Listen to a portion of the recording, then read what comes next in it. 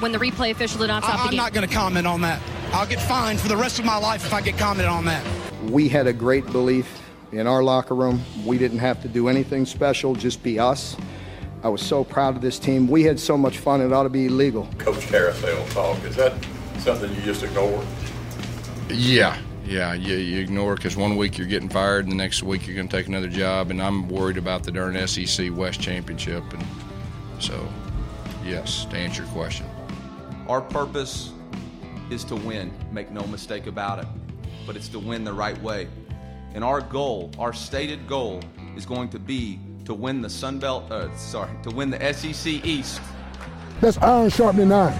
That's the way this thing's got to work, man. We got to know and understand that it's got to be about competition. Talk about the reception you received from the fan base. Did you ever think you'd be kissing and hugging babies at the tarmac when you got off the plane? A lot better than another tarmac experience that I had. I didn't think of it. It was like an anniversary or something like that. We're coming, and we ain't backing down. Got control. Everybody just do your job. You understand that? Welcome in to the latest episode of That SEC Podcast. I'm your host, Michael Breton. I go by SEC Mike on Twitter, and I'm joined as always by my cousin Shane, who goes by Big Orange Vols on Twitter. What are you up to, you big Tennessee homer? Hey, buddy, what's going on? Hey, Shane. So, man, we got crazy type scheduling news going on in the SEC and around college football. Man, but all this news, at least... It's happening, man. It's going to happen. They're going forward, you know? with it. So, I mean, that's kind of the most exciting thing of it. And, the biggest thing... We talked about this on the last episode. Oklahoma moved their game up to week 0. The NCAA is now allowing all teams to start week 0 if they so choose. And none of the SEC teams have yet to do that. I think they're waiting to finalize their schedule and what that's all going to look like. But they got to make that decision pretty soon. So at least that's good news to where... Heck, maybe the entire SEC starting a week earlier and our damn countdown is 7 days behind. I thought it was kind of funny, because people were like, yeah, it's probably going to be spring for these guys playing NCAA. It's like, nah, let's do it a week early. It's like, we can't stop it if it's started, So that's I like that mentality. And, a lot of these conferences are coming out saying that we're going to have ball. So I'm pretty pumped up about it. And something we're going to get into, I'm sure, about, potential schedules here. And, dude, this could make for this could make for a fantastic season, dude. I'm looking at some of these alternative game options, and I'm really liking it. Well, and going back to that week 0 thing, I do want to give this guy a shout out because I thought this was a hell of a line that you'd appreciate. But his name is Andrew Durago on Twitter. When I sent out the news that the NCAA is allowing everyone to start week 0 if they so choose. And I noted, Tennessee, that's a team to watch because of that Oklahoma moving to week 0. He said, well, hell, Tennessee will probably forget to file like they did with Cade Mays' waiver. Probably right. We're not the best with paperwork up here, Mike, But, all joking aside, so the ACC, that was kind of the big news here right before we hopped on Wednesday. So they have announced they have gone to strictly conference only with one other game, TBA, to be announced. And kind of the big stunner there, Notre Dame now is officially all ACC for 2020 at least. And that opens the door for Notre Dame to win the ACC before Miami ever has a chance to do. So that's just something that's going on in the ACC. The SEC is still yet to decide what they're going to do, but now with basically the only two Power 5 conferences that have not made a decision, SEC and Big 12, this is interesting. This may be something that the SEC goes to, but the way the ACC is breaking it down, like I said, 10 games, all ACC, and then it looks like the last game will be against a non-conference team. But here's the thing that's kind of wonky about this. ACC is saying that non-conference game, it's got to be an in-state game. So you can't. We're not going to. Not that we would, but you can't see Florida State going to Tennessee. So they're saying you can't do anything like that. It's got to. So you assume that's got to be Florida State, Florida, but that's going to make for some interesting matchups here. And so that pretty much eliminates North Carolina and Auburn. They were supposed to play in Atlanta, unless for some reason Auburn travels to North Carolina. I can't see that happening. So unfortunately, that was one of the bigger non-conference games on the schedule. I think we lost that one. Notre Dame was supposed to host Arkansas, so that's still there, but I'm not feeling too confident about that game going through either. No. So that's just kind of the two teams that could really be affected here by this ACC news. But what was your initial thoughts when you saw this ACC going to a 10-game schedule? And I think the most interesting thing about this, we got to remember, they've done away with divisions. So they're just going to play the entire thing, and then two teams at the top of the standings are going to meet in the ACC championship game. How would you feel if the SEC did something like that? I like it, Mike. I really do, because, this is something that we've been wanting in the past, is to have more SEC games. The biggest knock on a lot of college football games, especially Power 5 conferences, are these cupcake games that typically become a 40-point, 50-point shootout. It's just not fun, not entertaining. It's good for the athletes. It's good for the backups. It doesn't concern me so much with ACC because, buddy, there's a difference than playing 10 ACC teams and 10 SEC teams. You know what I'm saying? I'm a little worried about the back end, if they try to have some sort of playoff schedule or something like that, because, I would imagine that the SEC would be, I don't want to say limping into that. You never know what's going to happen, but, it seems like they would definitely be in, a lot, not as good shape as the ACC, you know what I'm saying? There's a big difference. But I like the fact that, that they are going to be able to keep the Florida State, Georgia Tech, Georgia. It sounds to me like the Clemson, South Carolina. That seems like those are going to be the ones that are a go. So I like that. I'm just curious how we would do it. Do you think we would go to a 10 game? There's reports out there that that's what they're going to do, but I can't really see it. I think, kind of like you said, that's just because speculation out there is that they would, go to the SEC schedule for the 2 upcoming years. And then you got teams like Florida adding Alabama and Texas A&M, and all of a sudden, one of the more manageable schedules in the SEC looks like a damn a gauntlet here. So I don't know. I just think it's too daunting. Playing a bunch of ACC teams and playing a bunch of SEC is a completely different animal. Now, I would not be stunned if the SEC does kind of do what the ACC does here and kind of does away with divisions and maybe makes the schedule a little bit more regional for this year only. So maybe we don't have, you hate to just mix everything up here right before the starting race here, but maybe does it make a lot of sense to have, Texas A&M traveling to South Carolina this year? I don't know, but judging by what the ACC's done here, it looks like they're trying to keep it a little bit more regional as well. So I could certainly see that being in the cards. And now I could see SEC going to 9 games, but 10 SEC games, I think you're basically talking an NFL schedule at that point. You know what I mean? Yeah. I think I would rather go with 9 myself, if I were to add any. I kind of like the little holes you were talking about. Give our boys plenty of time to wiggle in case something comes up, either COVID related or just injuries in general. It seemed like last year 2 bye weeks worked out well. I know we were getting away from that this season, but I kind of like that idea because you want to see the best play, and if your team's limping in week 10, week 11, to a playoff game, then that's no fun because then you're playing ifs and buts, and that old saying, if ifs and buts were candies and nuts, we'd all have a wonderful Christmas. You know what I'm saying? But I'm looking at the ACC and I say, okay, so we're talking Boston College, Louisville. Could you imagine if you gave a team like Alabama This is who they had to go through: Boston College, Louisville, North Carolina State, Wake Forest, Pitt. You know what I'm saying? Most of those games, they'd be done at halftime.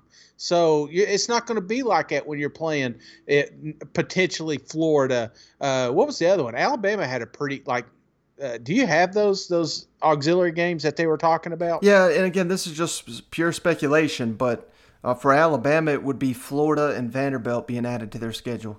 Okay, so Florida. Yeah, Vanderbilt would. Yeah, but still, you got Florida picking up Alabama and Texas A&M. That was a big one. Tennessee, I think they were LSU and Ole Miss. So I don't know.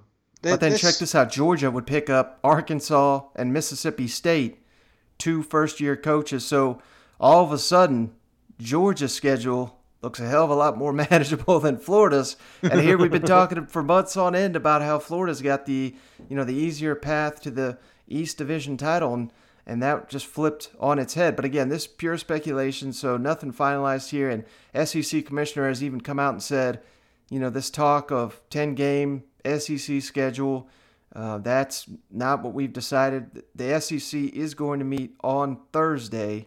This Thursday? The day this podcast comes out, they're scheduled to meet. Okay. So we'll see if we get some news out of that. But hell, they could even delay it even further. But we're really, up against the clock here because fall camp is supposed to start on August 7th.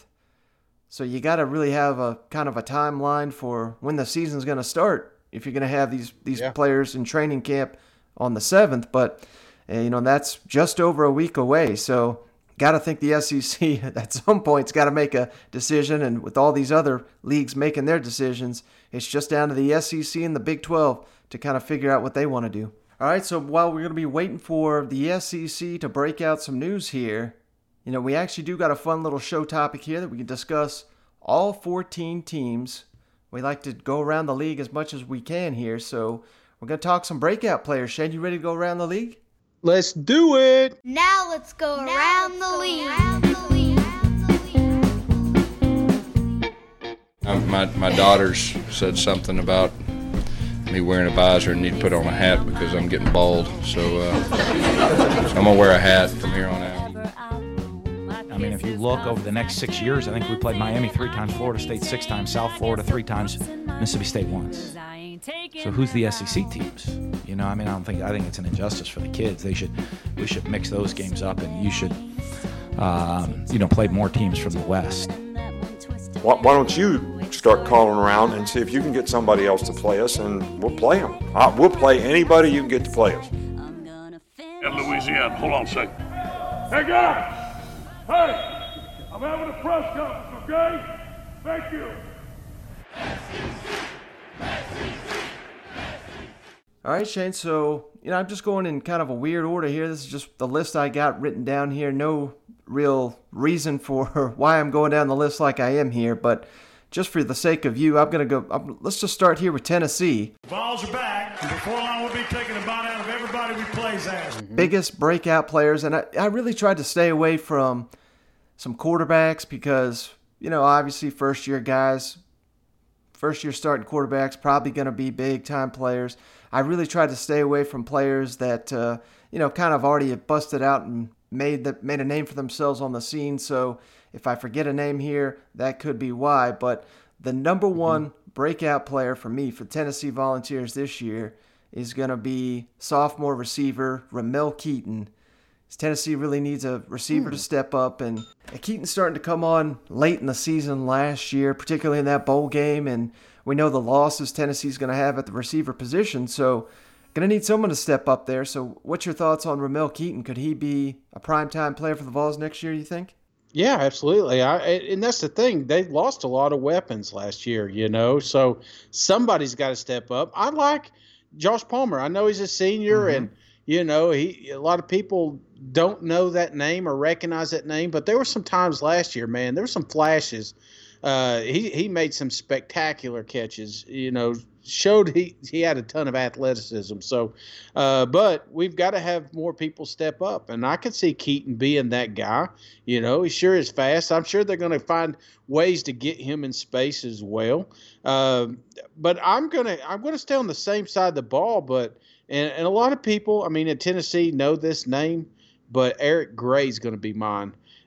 Just because outside of Tennessee, a lot of people they don't know just how talented this kid can be.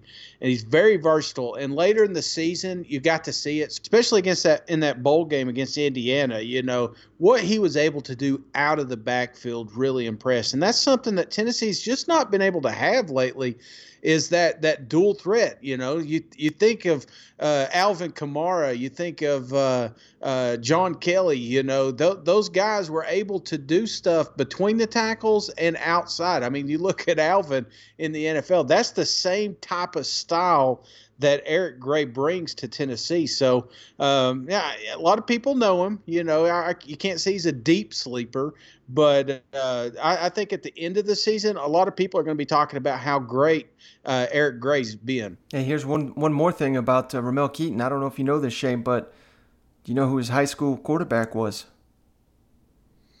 No. Harrison Bailey. So that they may have already have a great connection there at Tennessee the next couple years. You know what?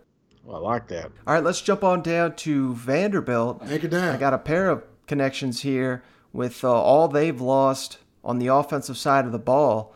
We talked about this guy here in the spring. There was a lot of buzz about him here in Nashville. Ken Seals, freshman quarterback. I think he's going to start for the Commodores coming out the gate. And, you know, obviously that's probably less than ideal in the SEC starting a true freshman, but personally, I'd rather take some bumps with a true freshman that's got some potential, and then, you know, down the line, you reap the rewards of that. Mm-hmm. And I think he's got a really underrated receiver in Cam Johnson. He's a Middle Tennessee prospect that had a ton of SEC offers coming out of high school. So Ken Seals, Cam Johnson, I think you're going to hear that connection early and often next season and for the next couple years, kind of like the Ramel Keaton, Harrison Bailey one. I think the future of offensive football here in Tennessee might be pretty solid with these four guys here. Now, let me ask you about Seals. What kind of quarterback would he be? I mean, can you compare him to anybody? Tough to say because we never really seen him, you know. But I just what kind of style would we be looking at? Is he a mobile quarterback? Is he more of a pocket pro style? Or? More of a pocket pro style passer from all the indications that I've seen, but they do have some dual threat options. So maybe if they want to go that route, you know, they got the junior college kid Musa. They've got a guy out of the Atlanta area. I think his name's Michael Wright, is also kind of that dual threat mode. So if Ken Seals doesn't win the job, maybe that's an indication that, you know, Vanderbilt needs a little bit more mobile guy. Maybe they're not as confident in that offensive line. But I think I'd rather start the guy that is already, you know, it was brief, but Vanderbilt's one of the teams that got the most spring practice out of any team in the country. So at least he's got some reps, got a feel for the system. And if he can carry that over to training camp, I think it's going to be his job to lose. Yeah. I'm kind of with you. I like the Cam Johnson. You know, I just think that, you know, you're losing. I mean, face it, Vandy had some big names out there, you know, with Lipscomb and Pinckney, and who comes in next? It's got to be Cam, you know. So got to have a weapon, and it seems like Vanderbilt always has one receiver. You know, it's like every other year they've got one receiver that's an absolute stud and has potential to play on Sundays, and I think that's going to be Cam Johnson. So he's definitely got to be the guy that takes the step forward this season. All right, let's kick it down to Alabama. Roll Tide! Because I keep going back and watching, you know, these games, and one guy that just keeps jumping out to me is defensive lineman Christian Barmore, who I went back and recently wrote about him. He was two-time Alabama Defender of the Week, named by the coaches late in the season. I think it was in the Iron Bowl and the game there they had against Western Carolina. So obviously Western Carolina, not that good of opponent, but a young player winning defensive MVP of the week, tail end of the season. If that carries over, I think Alabama's got their next really good defensive lineman here in Christian Barmore. That's a name to watch for the Crimson Tide fans. And then this may be kind of an obvious one, but sometimes when players, go down to injury, you tend to forget about them. But Trey Sanders, a running back, I think there's a big opportunity for him to step up, and I don't think he's going to beat Najee Harris because Najee Harris was so good at last season, particularly at the end of the year. But they're going to need someone to kind of help shoulder that load, and I think Trey Sanders bring a little bit different style to that backfield, and I think he could be in for a real big year behind that offensive line. Yeah, it's kind of hard not to go. I mean, that's obviously Najee's the guy, but I just think he adds a little something that Alabama missed last season, and that's definitely the one I've got circled. Him, and this one may surprise you, it may not. I've been singing his praises all off season, but I'm going to go with quarterback Mac Jones. I just think that he was starting to put it together last season. He didn't get much playing time, obviously because of Tua. But when he did get thrown in the mix, he adapted quick. And just the progression I saw from him during that last game, I just think the progression that I saw from him getting thrown into action in Auburn to the end when he was with Michigan was amazing. It went from safe routes to actual progression. I got to see a real quarterback, and it kind of felt like a quarterback we used to see when Alabama was winning national championships. Nothing against Tua, but it just felt like that type of game management is what Alabama is missing. So I've got him as the breakout player. A lot of people think the freshman's going to come in and take over. I don't think so, Mike. I think if Alabama's going to win this thing, it's going to be with his arm, and I think they've got a good quarterback down there. All right, next let's jump on down to Arkansas. Woo pig! Where I got my eyes on a pair of guys here, but the big one that I've been waiting to see break out, unfortunately, didn't happen last year. I think he was banged up, but Jalen Catalon, defensive back. I'm just very fascinated to see how Barry Odom uses this young defensive back from the state of Texas. I think if he lives up to the hype, I think this is one of the players that Arkansas is going to be able to build around for years to come. A big reason why I'm high on the Razorbacks. Players like him are a little bit undersized, but I don't know what it is, but I just always gravitate to these players that are, maybe a couple inches short or maybe not the right weight, but are just outstanding football players because it just seems like more often than not they just get overlooked. And I think this is going to be the next one to kind of do that in the SEC. And then, everyone's high on Felipe Franks, and, it's nothing against the guy, but I just don't think he's an elite caliber SEC player. But I love me some KJ Jefferson there on the other side of the ball. I mean, for whatever reason, Chad Morris didn't want to use him much last year, and then they put him out there, and he looks outstanding. So just try to imagine what he's going to look like in that Kendall Briles offense. I think by the end of the season, KJ Jefferson is going to be starting, and I think that's going to give the Razorbacks fans a lot to get excited about in 2021 when they see they got players like Jalen Catalong and KJ Jefferson to build around. Do you think that hurts any of these quarterbacks thinking about coming in? Because I love KJ. Don't get me wrong. I kept begging for him last season. Now he did get banged up when he did get in there, but I think he could be a sleeper. And if he does come in and let's say take over the job there over Franks, do you think? I mean, because it's already wish-washy there with their current recruits. Do you think it's going to hurt having a redshirt freshman take over? I mean, potentially, but okay. I don't think you worry about that. You worry about the players you got on your team because Chad Morris. It doesn't matter who you got committed. It only matters till you sign them. And KJ Jefferson's been signed for quite some time now, and I think he's the future of that room. Now, they did sign a 4-star quarterback in the last cycle, but I don't know. I'm high on KJ Jefferson, and I think he's going to fit in well with this new offense they got, and maybe we were scratching our heads why Chad Morris wasn't using him last year, but probably worked out in the kid's favor because he got to keep that red shirt. Absolutely, and I ain't gonna lie, I'm looking forward to a little bit of Trey Knox too. Usually it's that sophomore season with wide receivers, and I know he's not a sleeper. He's probably the second best player on that team, but there's a lot of people outside Arkansas that don't recognize that name. The kid's a freaking athlete, and it doesn't matter if KJ or Felipe, whoever's back there, as long as they can get Trey the ball, they'll be all right. Also, another one is Hudson Henry. If he's anything like his brother, man, you know, you keep holding out. And I don't want to get too many people pumped up because there's a lot of times these little brothers, they don't turn out like big brothers. You know what I'm saying?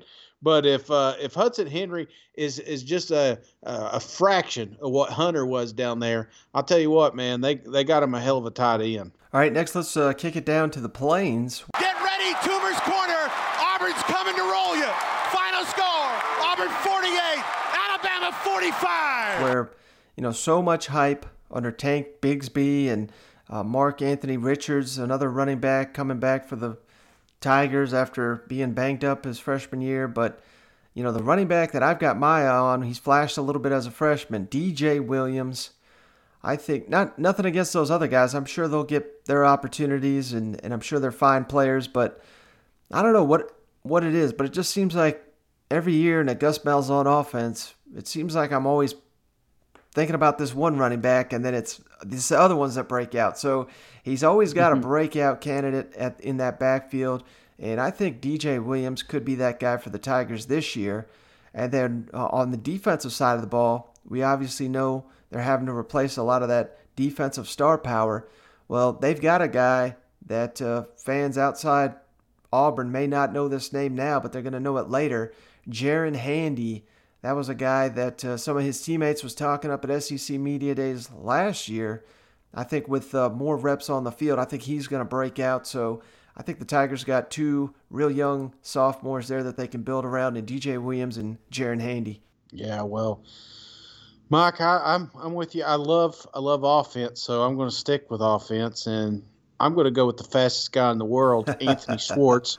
It just – I felt like last year, I don't know if you remember going into last year, he didn't get to play with these boys much. He's worried about track and field, and, that all got canceled. So it's all football. So I think Anthony, I think he takes a step forward, and I pray that Chad finds a way to get this guy in space and let him do more, with the ball. So I don't know if he's going to be a safety blanket for Bo Nix, but I'll tell you what, this kid's got to get at least 10 targets each game. If not, then they're going to start losing games because like I said, he is the fastest player I've ever seen on the football field. Mm-hmm. All right, let's skip it down next to LSU. It's my honor to present the national championship trophy to Coach Ed Ogeron and the LSU Tigers. Where we all know they've got a ton to replace this season with all the star power they lost to the NFL. But, hey, I think they got some guys on the come up. I got a couple of breakout players here. Racey McMath, that's going to be their next receiver. That we all know about Jamar Chase and Terrence Marshall, how good they are. But I think Racey McMath is really going to benefit from all the attention defenses pay to those guys. Not to say those guys are not going to get their own. They're good enough, they are. But I think there's going to be enough to go around. Racey McMath, I think he's going to have a big breakout season. Now, I've said this name time and time again, and LSU fans are just thrilled to just waiting for this guy to see the field. But Arik Gilbert, the tight end, true freshman from Georgia, I think he's going to just be a phenomenal player for LSU. And I don't think a lot of year one guys could kind of come in and star on the national reigning champions team, but I think Gilbert is of that potential. And then one name Coach O even threw out here on Wednesday, running back Trey Bradford. He singled out this guy. He said, I want you to remember this name now. So watch out for Trey Bradford. LSU, yes, they've lost a ton on the offensive side of the ball, but I think these are the guys that the next generation that are going to step up and be names to know on LSU's offense. Yeah, I wish old Gilbert would have stuck with his quarterback in high school. That'd have been awesome. What about the running back situation there at LSU? What is that going to look like? Emory was getting so much love toward the start of last year. There was talk that he was going to be the guy. And you remember the highlight thing came out there during spring practice, and everybody. I mean, what's this depth chart going to look like down there? Well, John Emery is certainly going to be right there in the mix. Now we've got to add Bradford to that list, but they've got some talent there at running back. Tyron Davis-Prince, I mean, he was a solid player last year, a young player. Now I've got my eye on this Bradford now that Coach O has kind of come out and sang his praises, but I think they're going to keep it, it's not going to be LSU of old where they're going to try to run it 50, 60 times a game. I think they're going to be throwing it 50, 60 times a game with all these receivers, and now you add in a guy like Gilbert and Racey McMath if he develops into the player that I think he can be. So, yeah, you got to have depth at the running back position to succeed in the SEC, but I don't know. I just don't think it's going to be as important that LSU, is going to be going to their third and fourth running back that often this year. Okay. Well, I guess I'm going to keep with offense. I'm going to go with the Hogs, though. I'm going to go with Dare Rosenthal. I guess that's how you say his last name, but, they've replaced everybody. And, I just think you're going to have you a little leader up there, 6'7". This guy is an absolute beast, somebody that they can lean on. So I'm going to stick with the trenches because that's where it starts, man. They're going to have to give Miles time. They're going to have to give some of these running backs time, and if that front can't get going, we won't have the same LSU that we had last year because Miles isn't as mobile as Joe was. Mm-hmm. So I think that all starts up front, and I'm gonna stick with the big boy Dare. All right, let's jump on down to Oxford next, where Hotty-toddy, Ole Miss. One name Ole Miss fans may not be familiar with just yet. Graduate transfer from Temple, Kenny Yeboah, tight end. And the real reason I really like this guy is the fact that last season at FAU in Lane Kiffin's system, they had, I didn't even know this till here recently, but they had, their tight end won the John Mackey Award for Nation's Most Outstanding Tight End. Went back and watched some of Yeboah's film from last year at Temple. Looks like a really good player. And hell, if they can do what they did with the FAU tight end with Yeboah, I think by season's end, he's going to be a real weapon for whichever quarterback wins that race there in Oxford. I'm going to go with Jerrion Ely, man. I mean, if Lane was excited about any players, obviously he loves Plumtree, but Jerrion Ely is a back that would be a starter at just about any team in the nation. He's a freak athlete. I mean, Kiffin came out and compared him to Reggie Bush. I mean, that's the type of athlete that this coach thinks he has. So I think we're going to see more of a focal piece there next year with Jerrion. Mm-hmm. All right, well, sticking in the state of Mississippi, let's go down to Starkville where, the big question mark for me with Mississippi State, it's not even that quarterback position. It's going to be the targets that KJ Costello, Garrett Schrader, whoever wins that job, it's going to be the receivers he's throwing to. So, credit for Mike Leach for going out and get these two guys who weren't even on the roster last year. Starkville native, Rufus Harvey, the true freshman. I think he fits that mold of that, Wes Welker type slot receiver that is going to play on the inside in Mike Leach's system. And then kicking on the outside, they went out and got graduate transfer Tyrell Shavers from Alabama, who he's got one career catch. He's probably going to average one career touchdown per game next year playing in Mike Leach's system. So Rufus Harvey, Tyrell Shavers, we all know Mike Leach's quarterback's going to throw for 4,000 yards and 40 touchdowns. So somebody's got to be catching these balls, and I think Harvey and Shavers are going to be prime candidates to be breakout players. That's the same ones I had listed, buddy. All right. Well, let's Right. I mean, honestly, we're first off, did you see that picture that Mississippi State put out last night with Coach Leach there looking like, you know what I'm saying? Those romance novels you'd see there at the grocery store, and you flip it over and it's got the author, with the glamour shot. That was Coach Leach, man. I love that. So I had to tweet that out and tell everybody good night. But I'm with you. I think that this is a transition. Mississippi State, I don't think this is the roster that Leach wants, necessarily, or what. I mean, it's going to look night and day here in about 3 years. You know what I'm saying? So he's got to improvise. I think, one player everybody knows, obviously, got the flag changed down there in the state, is Kylan Hill. But, a lot of people don't realize just how great an athlete he is. Don't be surprised if he's the breakout player. You know what I'm saying? I mean, you take what you have, give him more opportunities. I think Kylan was hindered at times last year. So I think, even though Leach isn't a huge running back coach, I still think he's going to find a way to give Hill the ball. And like you said, with these receivers, somebody's got to catch it. I don't know who they're going to put at quarterback just yet. We've got speculations, but these receivers, man, they're going to be having a field day out there. Yeah, that's a good point, because the best coaches, if they got an NFL caliber running back, they're going to find a way to use them. You just simply can't ignore a player like that.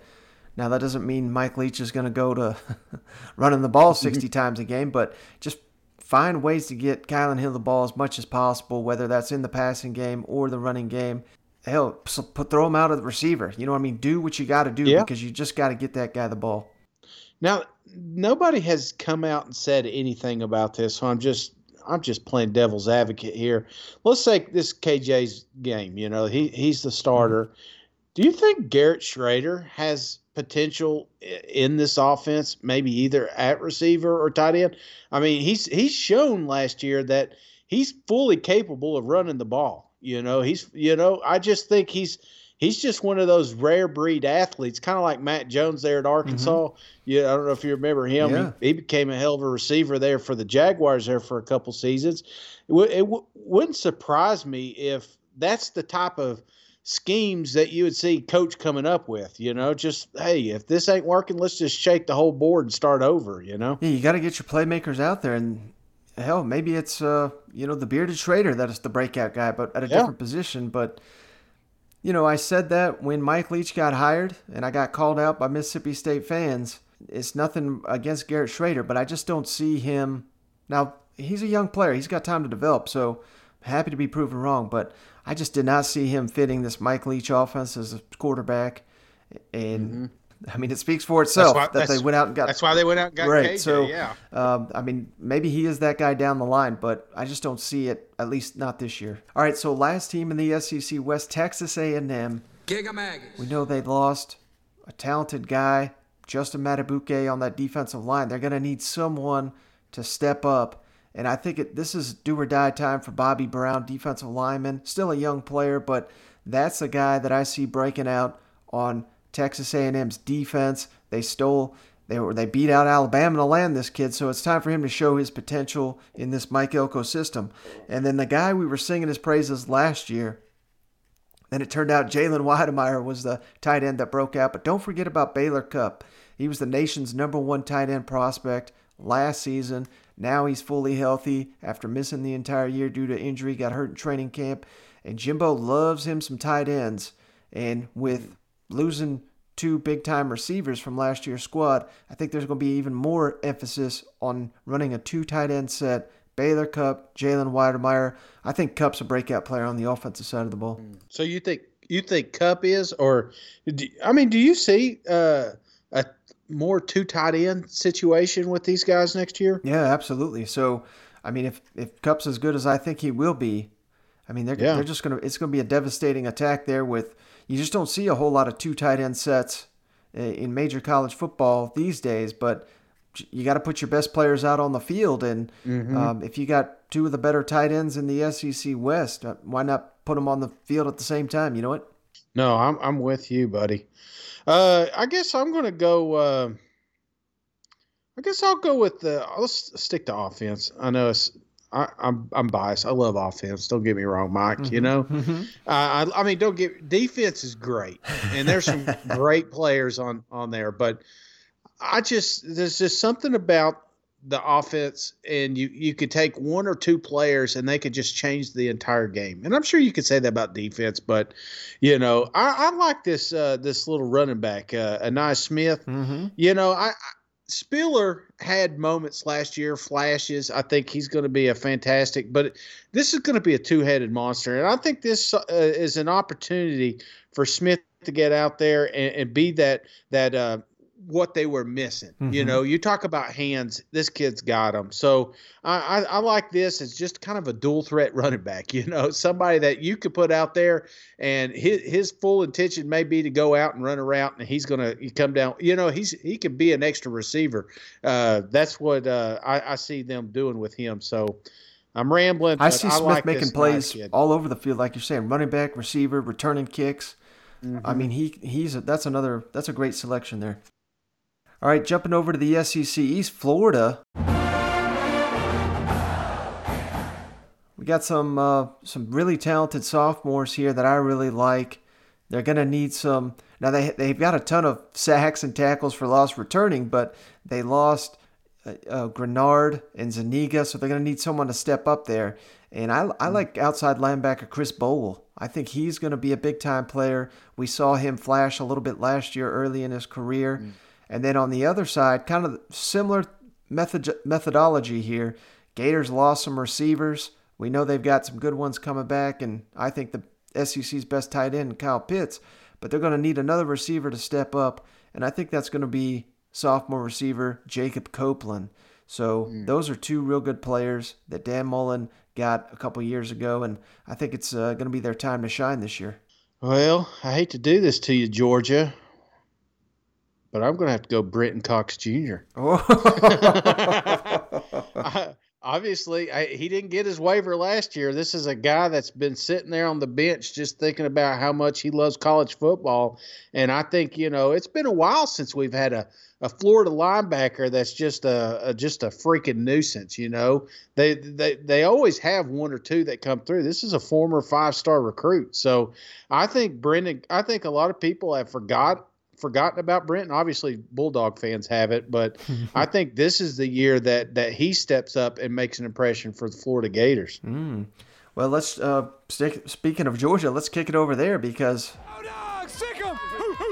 I think they've got a guy that by the end of the season may be regarded as the best linebacker in the SEC, Nakobe Dean, sophomore himself.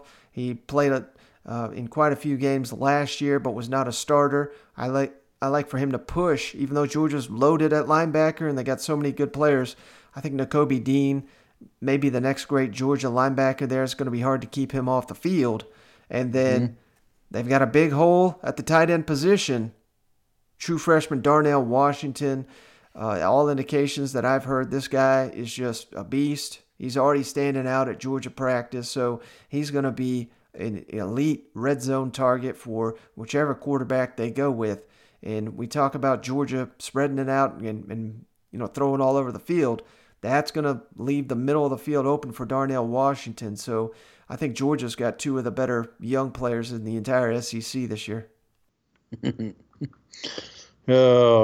I do like Zeus. Don't get me wrong. I mean, it's a killer name, but I'm liking some James Cook, buddy. Ooh. You know, this is another one with the transformation that the Georgia Bulldogs are going to have this season.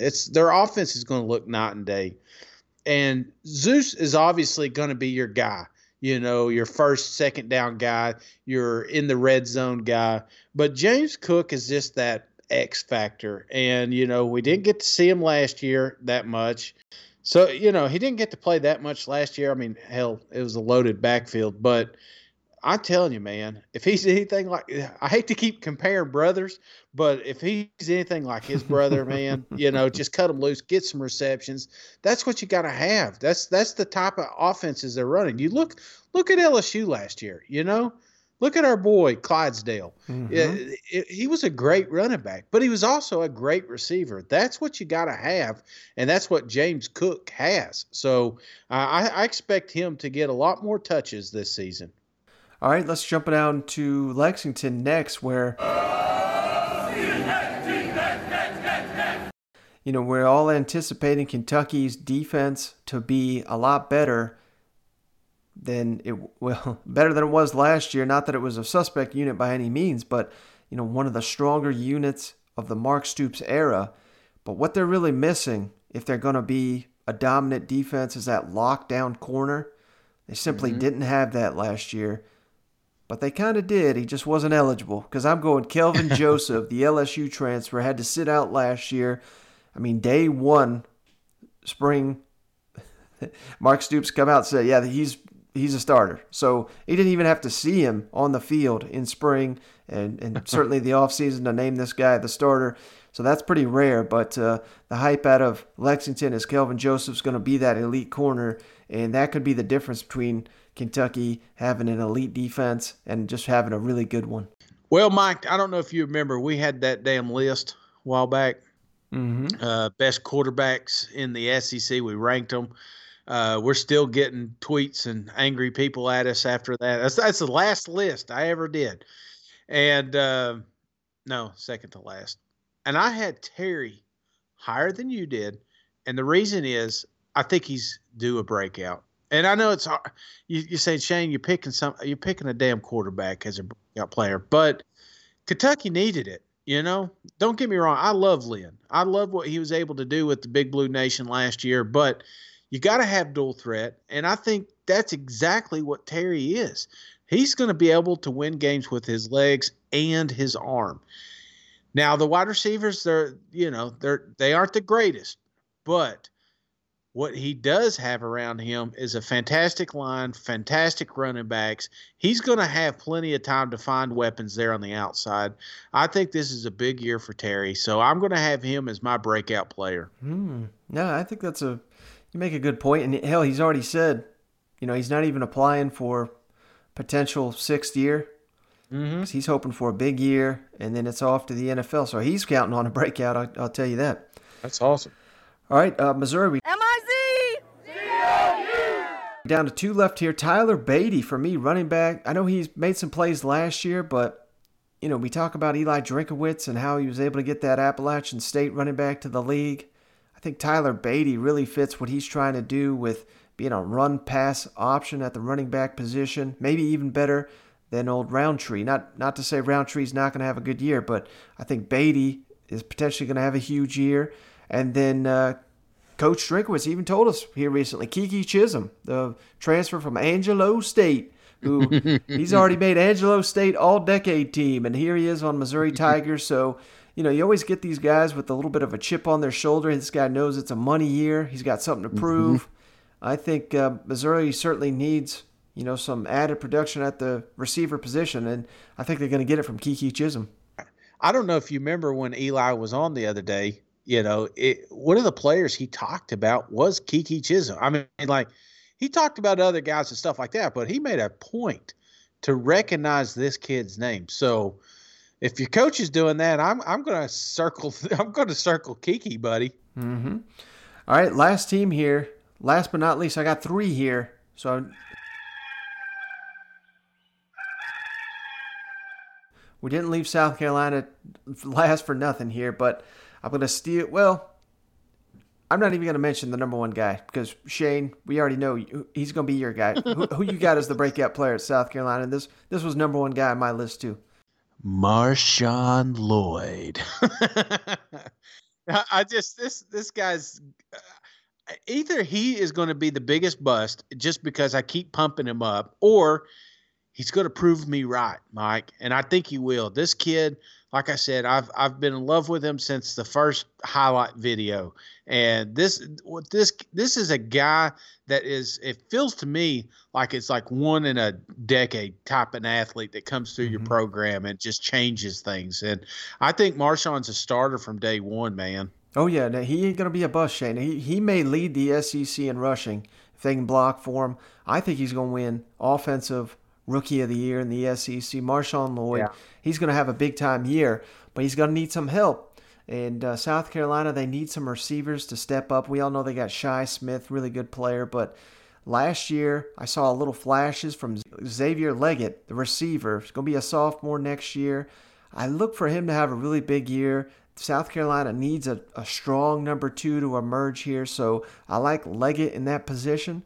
And then I've hinted at this, and the more time goes, the more time I think this could realistically happen. I think the starting quarterback for the South Carolina Gamecocks is going to be Colin Hill, the Colorado State graduate transfer if he's healthy.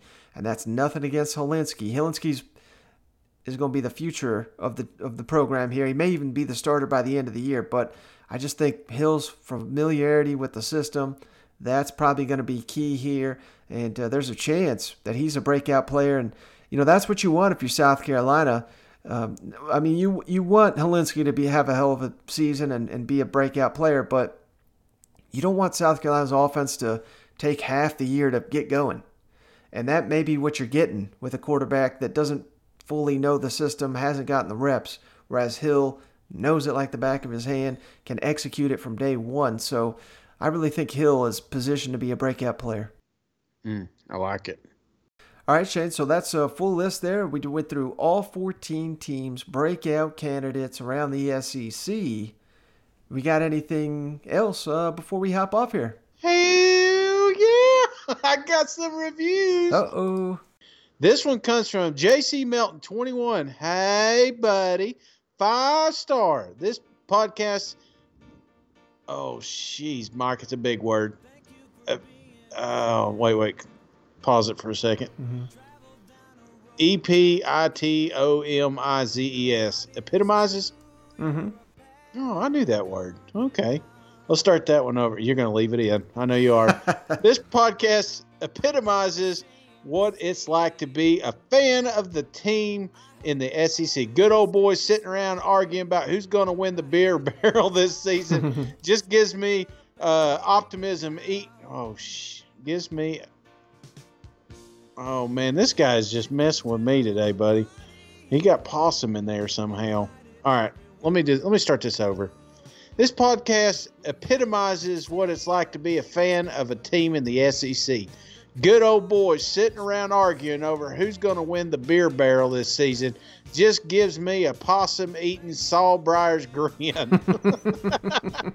Best thing is that I can keep up with the rest of them cut chewers in the SEC that my balls are fixing to annihilate that handier than a pocket on a T-shirt. Keep up the good work, fellas, and send me one of them koozies. Go Vols, go Big Orange. Well, JC Melton, I appreciate you and all those big words. Yeah, hey, thanks for giving that tongue twister there. Next one comes from Don't Feed the Mikey. Awesome name. Go Vol Homer, 5-star. Love the show, especially the intro where the coaches are whiners. Hoping for the season. Go Vols. Well, Don't Feed the Mikey. I appreciate you. Yeah, thanks, Mikey. This one comes from Taj, 03 Tide. Awesome, 5-star. These guys are great. They cover every team in the SEC with great insight. Also, very funny. Roll Tide. Well, Taj, I appreciate you. Yeah, appreciate that one, Taj. All right, this is a big one. This one comes from Tabasco Heat. I love this podcast. 5-star. I love this podcast. Mike and Shane bring the info and the passion of the SEC football. It's like sitting with your best buddies and talking, listening to SEC football. Mike brings the info and Shane brings the tomfoolery. I look forward to every podcast that comes out. They really don't take themselves too seriously. Being an LSU homer, I really liked it last year when Mike and Shane picked against my Tigers every week, and they were wrong. Saying Joe Burrow can't be this good and LSU defense is not so good. If they ever picked LSU to win, I got really nervous because they were always wrong about the LSU's chances in the game. Even though they weren't the biggest Tiger fans, I really enjoy this podcast with Shane being so stupid. Oh, that's the nicest compliment yet. He really made me laugh. Thank you, boys, for putting out a lot of SEC content. They really put a lot of work and energy into this podcast. Well, at least Mike does. That's true. They are a great follow on Twitter, too. We need football so we can listen to them boys more often. You will thoroughly enjoy this podcast. Highly recommend. Go Tigers. Go Coach O.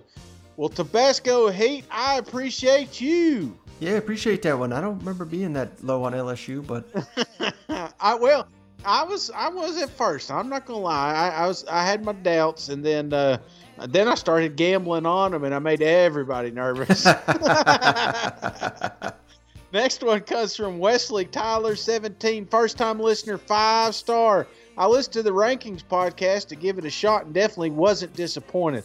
Lifelong Vol fan and really appreciate your perspective and insight. Keep up the good work, boys. And as always, go Vols. Oh, yeah, I'd love a koozie. Well, Wesley Tyler, I appreciate you. Yeah, appreciate that one. Next one comes from KYK Nuts. Wait. KYK-Nuts. I guess that's how you said it. Mike, I'm sorry. I'm maybe butchering that, Mike. Let's say Kentucky Cats. That's what I'm thinking we're getting here. This one comes from Mike and Cousin Shane bringing the heat. 5-star. I love that SEC podcast. Just started listening before the shutdown and look forward to each episode. This is the best place for news and analysis from around the entire league. Man, I hate Tennessee, but I love that SEC podcast. I can't stress that enough. Yeah, it's got to be a Wildcat. Well, KYKS, I appreciate you. Yeah, appreciate that one, Cats. All right, this one comes from Flop Sweat 23. Killer name. Must listen. 5-star. If you can't get over Shane's Tennessee accent, just kidding, Shane. Tons of great content. You guys hanging, talking to SEC football. These guys do their research and are mostly unbiased. Look forward to each episode. Keep it up, guys. Go Cox. Well, Flop Sweat 23, killer name, and I appreciate you. Yeah, who would have known Flop Sweat was a Cock fan? Do I have an accent? Next one comes from Maliki. So much good stuff. 5-star. I love listening to these guys. They are so fun and have something good to say about each team. I love the laid-back atmosphere, the crack of cold beer. I truly enjoy listening each and every week. Keep up the great work and stay sexy and roll tide. Well, Maliki, I appreciate you. Yeah, appreciate that. That's a good one. All right, Mike, man, you must be mailing a ton of koozies. Mm-hmm. This one comes from Tougher Nails. Great podcast, 5-star. Mike and Shane are fun to listen to. Great job keeping us up to date with the latest and greatest in the SEC. Go Gators. Well, Tougher Nails, I appreciate you. Yeah, appreciate that one. That's a great name. This one comes from Big Dog in New England. That SEC podcast, the best, 5-star. As always, you guys are informative, knowledgeable, and entertaining. I'm so glad Cousin Shane survived his COVID test, but I almost laughed myself to death. Mike, do you know I had another COVID test today? No. I swear, man. I told my wife had to get one for work, so I went there for moral support because I was under the impression it would be like one of those throat swabs. Mm-hmm. I said, if I see that thing go up anybody's nose, I'm out of here. I love you, babe, but I'm not sticking around.